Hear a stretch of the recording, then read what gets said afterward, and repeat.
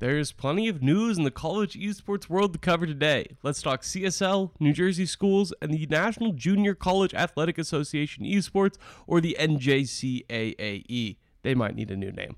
I'm Mitch Reams, and this is the College Esports Quick Take presented by Esports Network.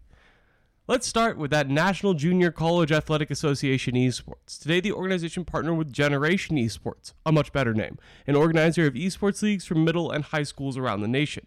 Generation will provide a lot of the assets around organizing an event, including rules, marketing, leaderboards, and much more. The NJCAAE, see what I mean, currently helps about 60 junior colleges, basically two-year universities, people unfamiliar, with organizing esports programs.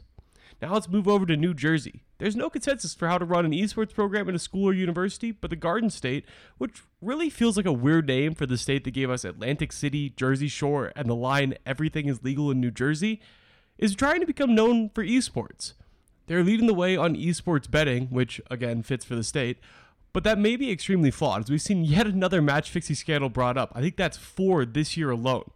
But they're also leading the way in school-based esports leagues, or at least they're trying to. The New Jersey Economic Development Agency has partnered with Conference One, an esports tournament organizer that will bring together 128 university-based esports teams across the country. Now, the only issue is they only plan to have a Valorant league this fall starting in October. While it's a big effort, Conference One will have plenty of competition in the college tournament organizing space, led primarily by our next company. The Collegiate Star League has been one of the leaders of collegiate esports tournament organizing for over a decade now, and this year they're expanding quite a bit. They already offer competitions in most esports, including League of Legends, Valorant, Counter-Strike Global Offensive, Dota 2, Rocket League, Smash Ultimate, Fortnite, and more. But this year they're also creating a women's league focused on getting more women involved in competitive gaming at the college level. And in addition, CSL is now offering business solutions through CSL Esports and intramural leagues to give all students a chance to compete. If you are interested in competing in a CSL league, registration is open now and running through September 27th for the fall season. If you enjoy listening to this podcast, we're going to be covering a lot of the CSL matches right here on this show once that season begins.